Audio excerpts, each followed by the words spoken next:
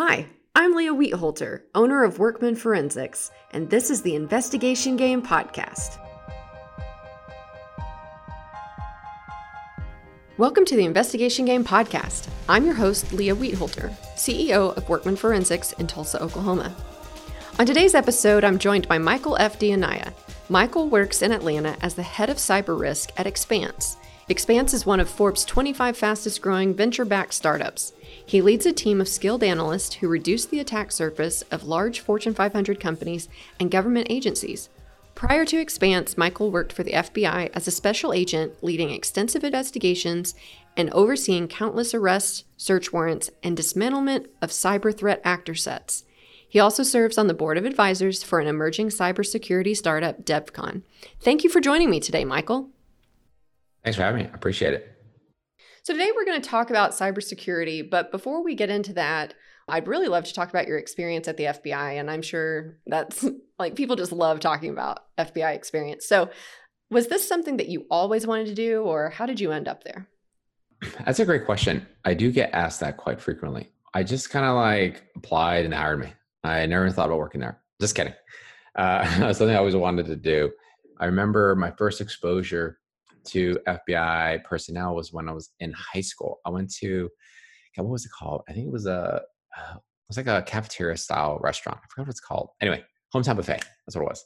I was at Hometown Buffet and I'm sitting there and my friends and I had the brilliant idea that we're going to basically stay there lunch to dinner and just pay one time. So this was like our brilliant idea. This was high school. So at the time it was earth shattering. And we made this revelation there. I was just like, oh my God, we just stay here. We just pay once. And literally it was kind of funny looking back at it. Anyway, so walk in a SWAT team. And I didn't know there were SWATs at the time. I just knew there were a bunch of guys wearing all black. The FBI at the time were all black. They no longer do that now. But they walked in wearing all black and there was a SWAT team and they just had FBI on their shirts. And I was just like, oh my God, this was El Paso, Texas. And I was just like, this is amazing. So it was one of the first interactions I had. And at the time, I didn't have the courage to go up to any of the agents and introduce myself or talk to them. My friends and I just gawked in the background. But anyway, so that was my first real exposure to the FBI. And side note, in case you're wondering, we didn't stay till dinner. I had a orthodontist appointment, so we had to break from our plan. So it was my first exposure. Fast forward, I graduated, went to go to work in the private sector, didn't really find it as rewarding as I thought it would be, and ultimately wanted to do something that created more of an impact and allowed me to really help people. One of my underlying desires is to help people. And so I decided what better way to do it than apply for the FBI. So I did, I was accepted. It was a very intense process through the selection process, probably the most difficult selection process that you can go through. It was one of those things that at the end of the day, when it came out the other side, it was such a feeling of fulfillment. I felt very rewarded afterwards. And then being in the Bureau was really an amazing experience. I was there for about 14 years total. And I loved every moment of it. Just fascinating some of the work I did and some of the exposures and experiences I was able to have there. Again, couldn't have it anywhere else. So I loved my time there. Was your degree in computer science or cybersecurity or something related? Kind of. So it was in business computer systems, which is akin to MIS or management information systems. So it was like computer science light taught out of the business school. It's very common. And so I had a major there and a major in finance and a minor in communication. And so my first job was as a software developer. I was a programmer. So that is really what helped me get into the Bureau was that background in software development.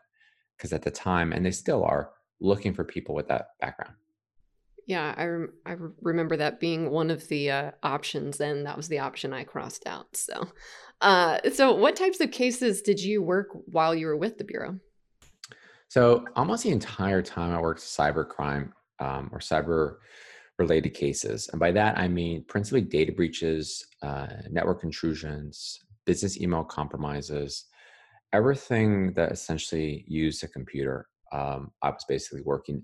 I tend to work more sophisticated cases. So the more sophisticated data breaches that involved an international nexus, which most of them do, but basically the ones that are very difficult to solve, they brought me in to deal with most of those. That was kind of my specialization while I was in Los Angeles where I started. And then I promoted to other positions in the bureau. I eventually left running a squad out of Atlanta, where I live today. And I was managing a group of agents, data scientists, and analysts, basically going after a multitude of various threat actors, from nation state actors on the cyber front to criminal actor sets, to even more advanced, prolific people who were facilitating schemes that I really can't talk about because they were still ongoing. But it was just very interesting, and there's a lot of complexity associated with these types of cases, more so than other criminal cases. If you think about it, these individuals who are facilitating criminal schemes in the cyber arena tend to be more sophisticated.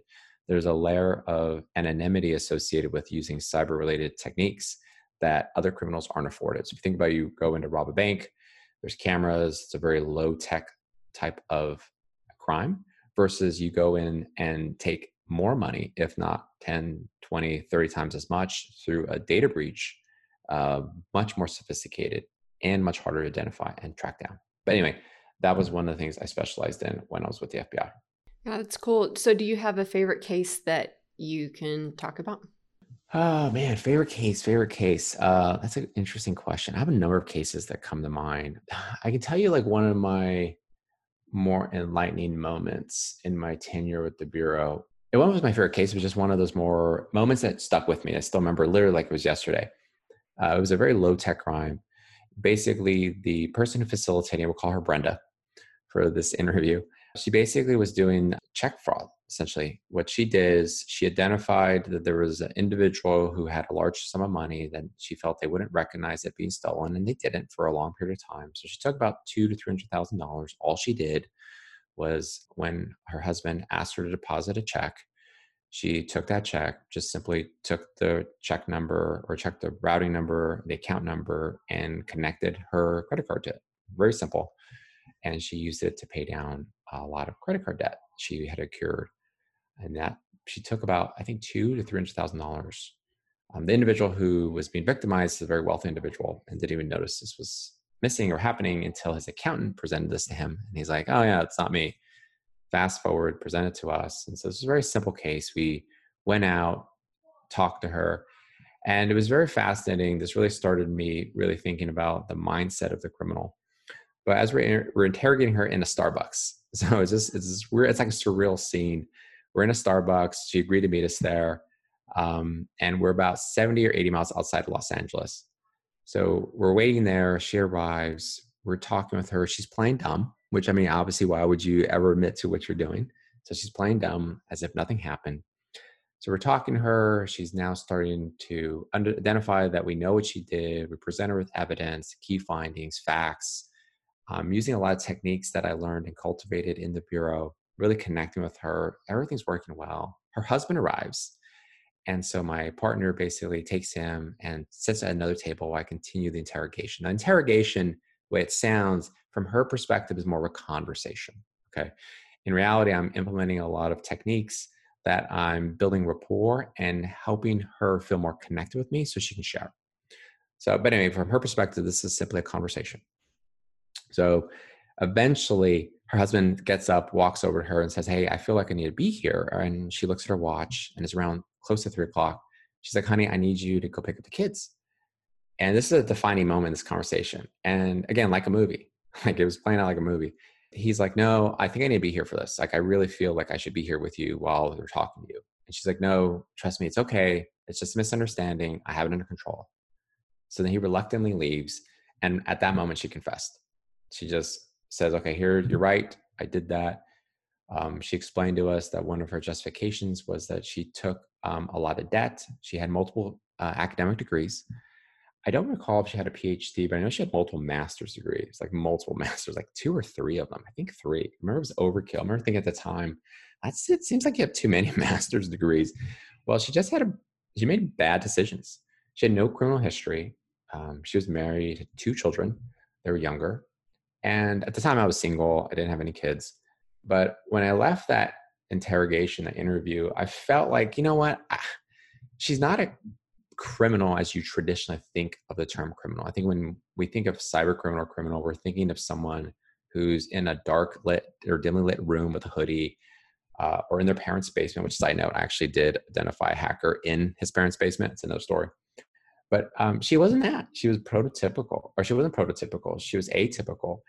However, she started me thinking about the criminal mind, and it started me realizing, it took me down a path of really uncovering it's not so much that you're born with a predisposition. There is that element, but the vast majority of individuals I interrogated and interviewed, they weren't born with a predisposition. They made bad decisions, and there was a lot of context that surrounded their decisions.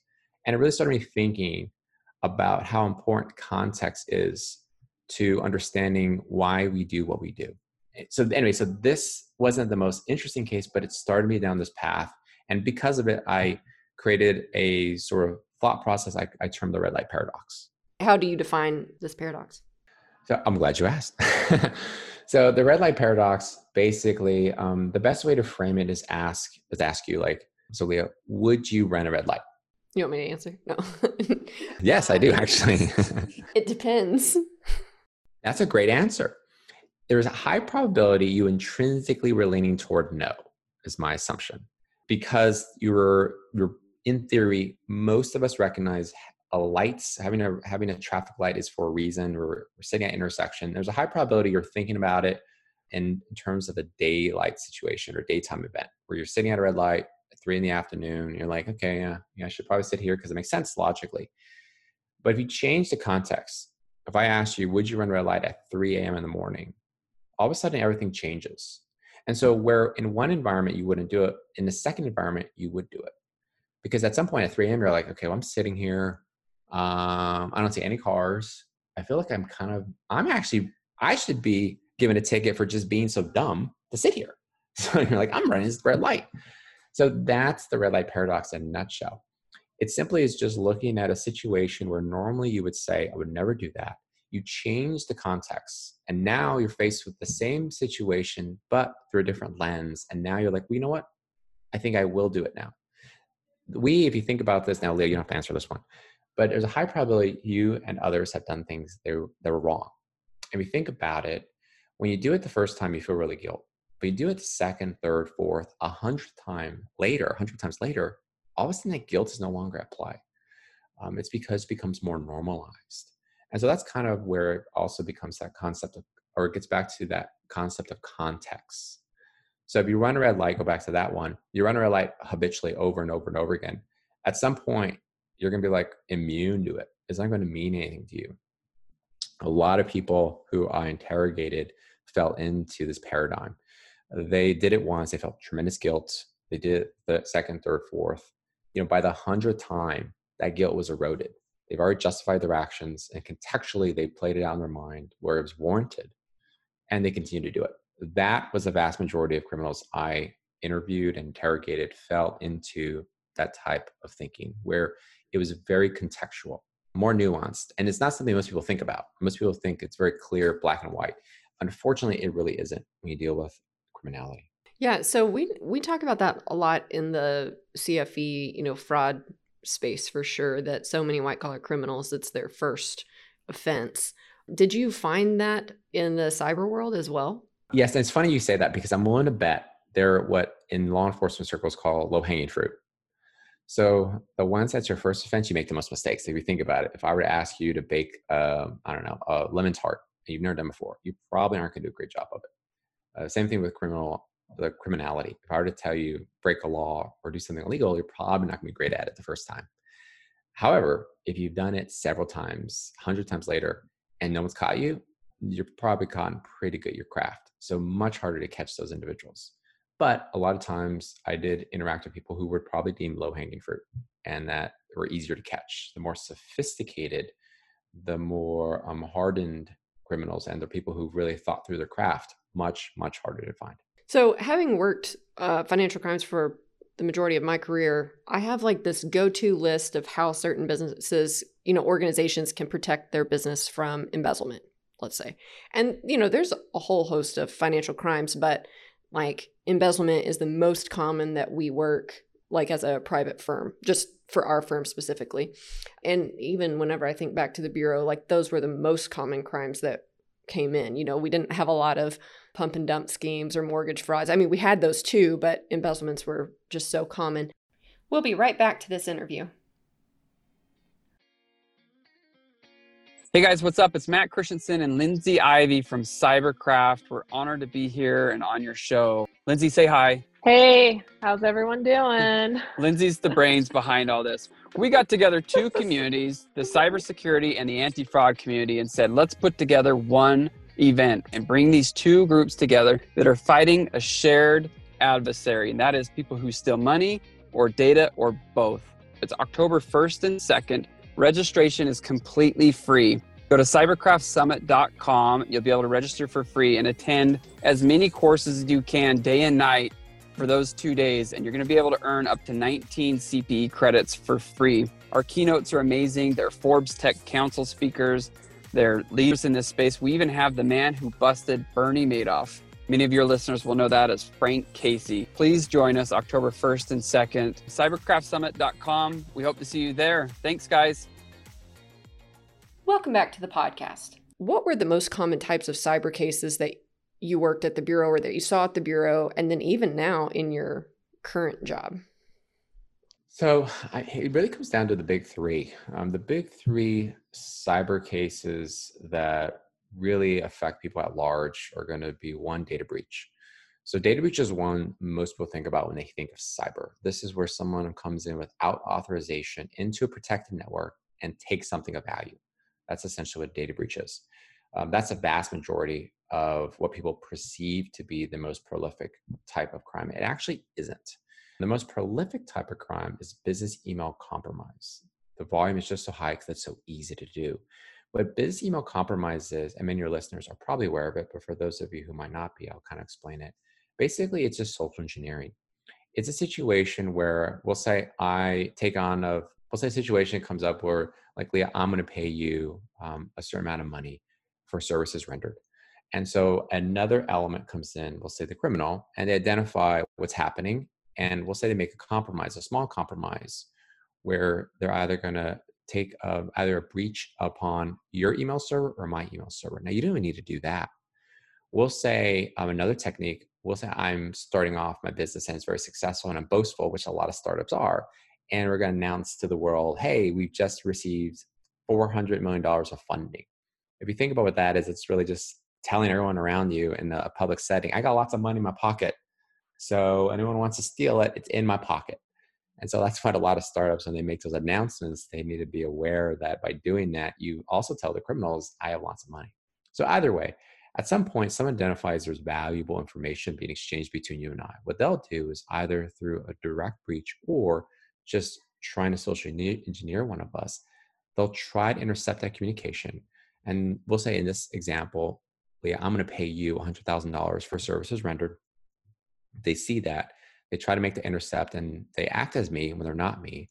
And so they'll tell you, hey, Leah, it's Michael. I changed my bank account. It's not the one you used to pay. It's this other one. So that's business email compromise. And now you in this situation, unassumingly, are like, oh, sure, Michael, and you just redirect funds.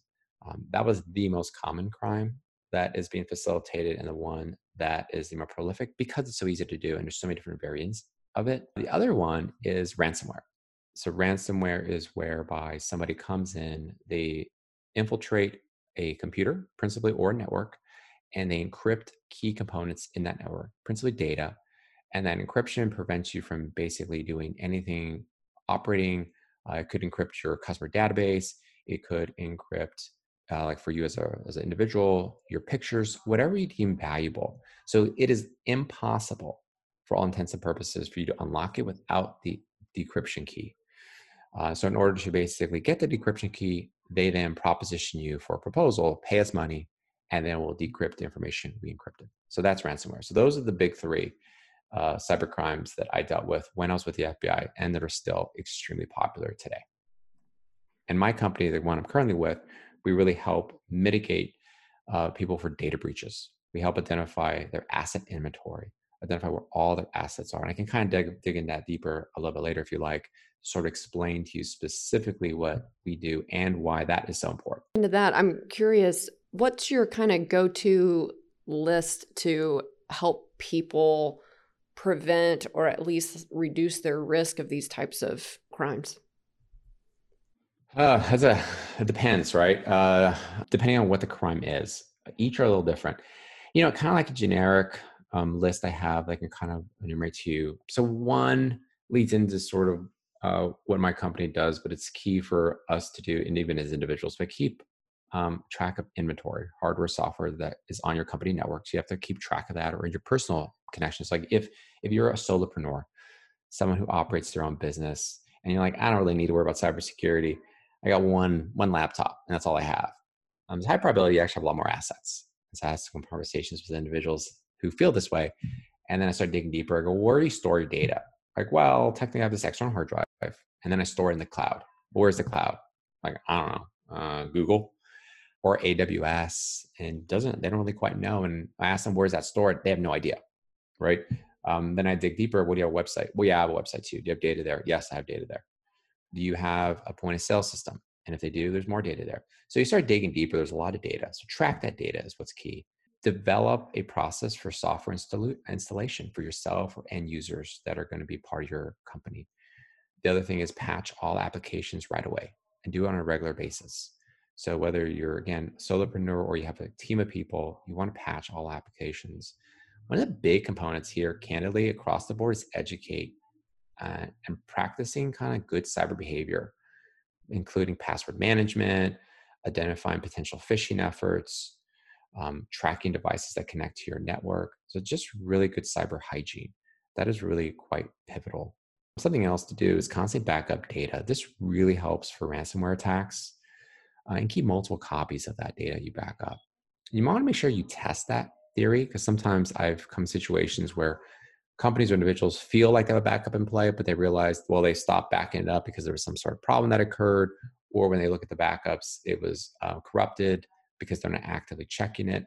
So it's one of those things you can't just put it in play and forget it. You have to sort of keep accounting or keep an audit trail of that to make sure to do some checks. So wait, hold on, does that backup still work? Let's bring that system back online to make sure everything's functioning as designed. So you want to make sure you check that.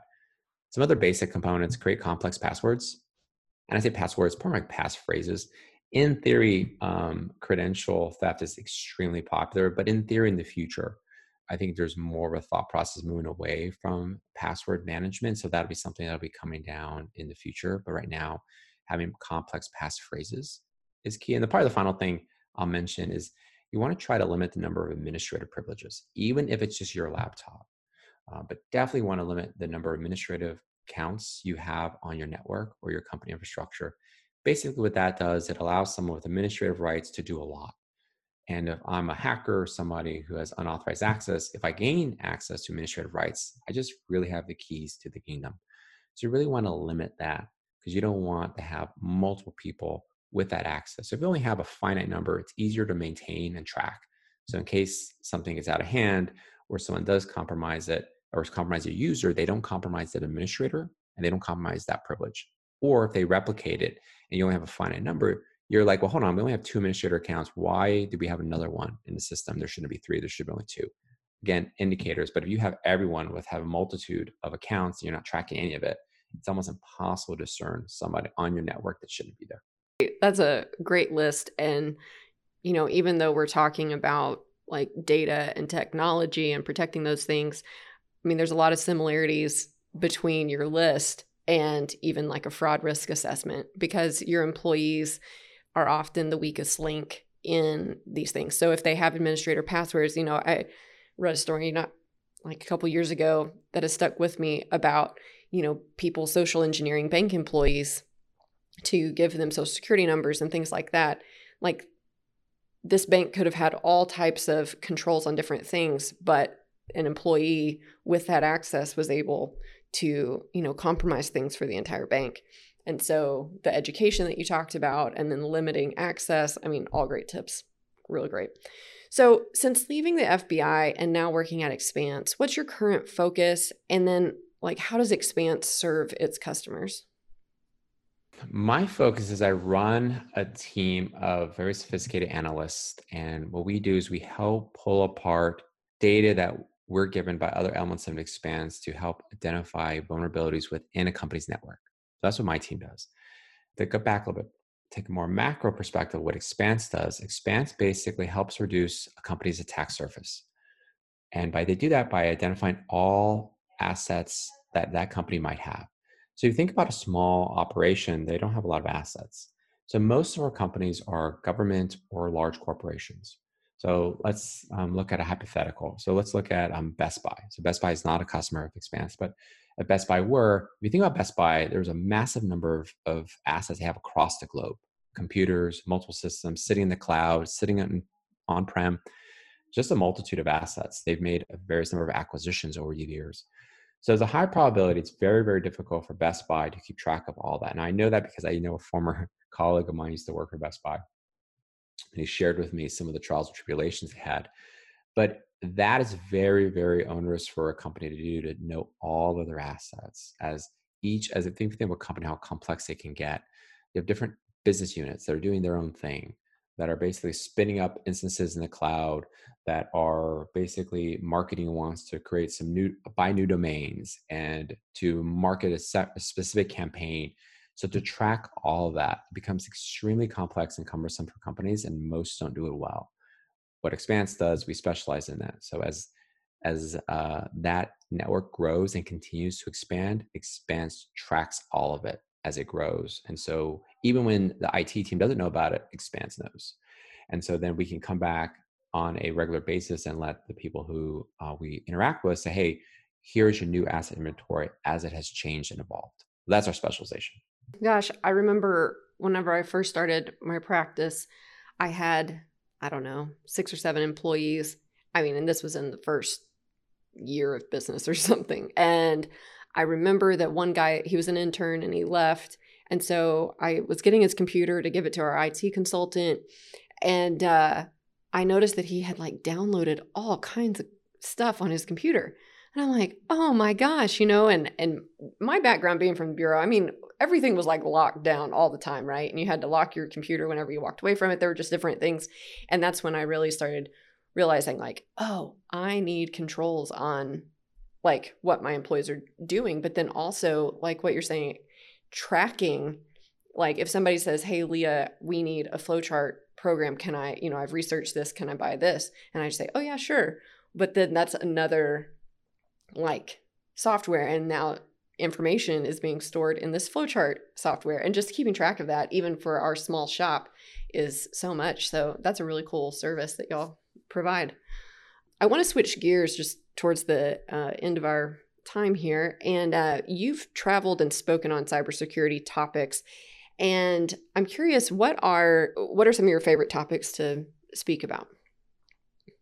Oh, that's a good one. It's funny because you said I used to just do so many more speaking gigs. I miss it. I miss being on stage. If anyone listening is interested in seeing me, check out my YouTube channel. Just type in my name, Michael FD9. There's one event I have recorded. And so and Leah, you know this, in the bureau, they don't really allow you to record your presentations, but I give about 500. They're all one or more. They were all within the bureau. So like almost none of them are recorded. So I have one actually, it was post bureau that I recorded so people can see me on stage, but I love it. So I miss traveling and actually giving a lot of conversations with people, or presentations, and having conversations after the presentation. But topics I like talking about, cybersecurity, clearly, is one of my key ones. The criminal mind. I've really started doing a little bit more work in that arena, trying to really piece together. I have a presentation where I talk about the 4 key observations I've made. I'm also starting to get more relevant content. A video I'm about to launch is about talking about TikTok and my thoughts on TikTok, specifically its connections with the Chinese government and what that means. And I think that most people who are in the US don't quite understand what that actually implies. And so I take time to explain it. So that's something I like chatting about. So like relevant information. So those are just some things, the big 3, talking about explaining to people, data breaches, walking them through the intrusion life cycle, what that looks like, to help them understand vulnerabilities that exist. There's an exercise I really like to do where I'll take a team of individuals and show them a series of homes and ask them to like be a burglar with me. And so we collectively work together and we act as if we're burglars and breaking into these like 4 distinct homes. And I take that, so it's actually a really fun exercise. But those of you listening who like have their homes broken into, it can be kind of sensitive. You're like, oh God, I had that happen to me. But generally speaking, people who participate in this activity really enjoy it, but it gets them in the right mindset, because essentially a hacker is going to take that same perspective, but on your network or on your computer. It's a digital world versus the physical world, but the same process goes into play. So walking them through that process, because at the end of that conversation, I then transition to network security and draw that comparison between breaking into a home. It's akin to breaking into a network. Anyway, I can go on and on, by the way, Leah. So I'll stop there, but those give you some ideas of things I like to chat about. Okay, so you did mention your YouTube channel, and we'll put it in the show notes, but this TikTok video, like I'm subscribed to your channel. Are you going to put this out on your channel? The TikTok. Oh, yes. The final edits are taking place, I think, today. I have my video guy tweaking some things. By the time this show airs, it should be available. And then you can watch. It's really interesting. I love to get people's feedback on it, because I do present something that, again, Leah, when you see it, you'll be like, okay, yeah, I get it. But I bet the vast majority of people don't quite understand that connection with the Chinese government and what that could mean to the data that we're providing. Anyway. Time to like jump off into this deep end, but we actually at our office have had conversations about TikTok and concerns and just different things with that. And then we also just seem to notice whenever things are connected with China, like that seems to be a common topic that pops up here too. So whenever I see that video go live, I'm going to share it around the office. An idea for you, Leah, but it's literally, because the video is about 14 minutes long, but to literally just play it and then have a conversation afterwards and just discussion, because it'd be a good point for people to be like, well, what are your thoughts? And just literally have a discussion about it, and to help and sort of have people share thoughts and feelings. And like, oh, I don't like that. I agree with that. Or that's something that's interesting. Or I don't think that's a concern of mine. Anyway, I think there's a lot of opportunities there. Yeah. Okay. We're going to do that. I'm going to schedule that in.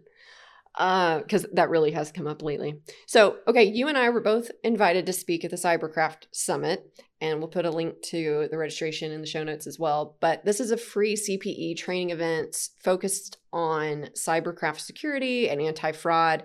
I'll be presenting our newest investigation game called The Case of the Cash Flow Fiasco. It's going to be so fun. But I'm curious as to your session. What is your presentation topic, and what are you wanting? Our hopefully all of our listeners participate in this because it's free. But what are you going to be talking about in your session? So I want to be talking about the criminal mind.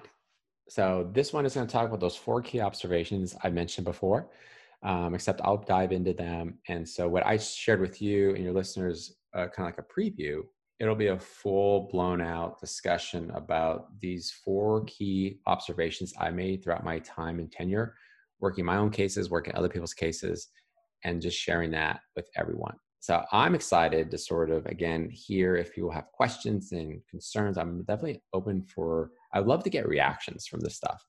That's honestly my favorite thing to do after presentations or events, is to hear how people heard what I said and then have a discussion. But anyway, that's what I'll be chatting about. Great. Hopefully we're not scheduled at the same time so that I can participate in your session too. Well, thank you so much for your time today, Michael. It's been a pleasure talking to you, and I'm looking forward to your session at the summit. And if our listeners are looking to connect, what is the best way to do so? So the best way to connect with me is LinkedIn. So LinkedIn, you can I show note it, I think, my link to LinkedIn. And then also if you want to just sort of watch some of the content I've created, I'm starting to use YouTube as my platform to share information. Lots of topics on TikTok, but I talk about empowering your workforce and some of the complications there are with that. So a lot of different things. So find me on YouTube. Well, thank you again, Michael. It was great talking to you, and hopefully we'll talk again soon. All right. I appreciate it. Thank you for your time, and thank you, your listeners, for checking us out. I appreciate it. The Investigation Game podcast is a production of Workman Forensics. For more information about the topics we discuss on each episode, please visit workmanforensics.com. If you enjoy this podcast, please make sure to subscribe and leave us a review. You can also connect with us on any of the social media platforms by searching Workman Forensics. If you have any questions, comments, or topic ideas for the podcast, please email us at podcast@workmanforensics.com.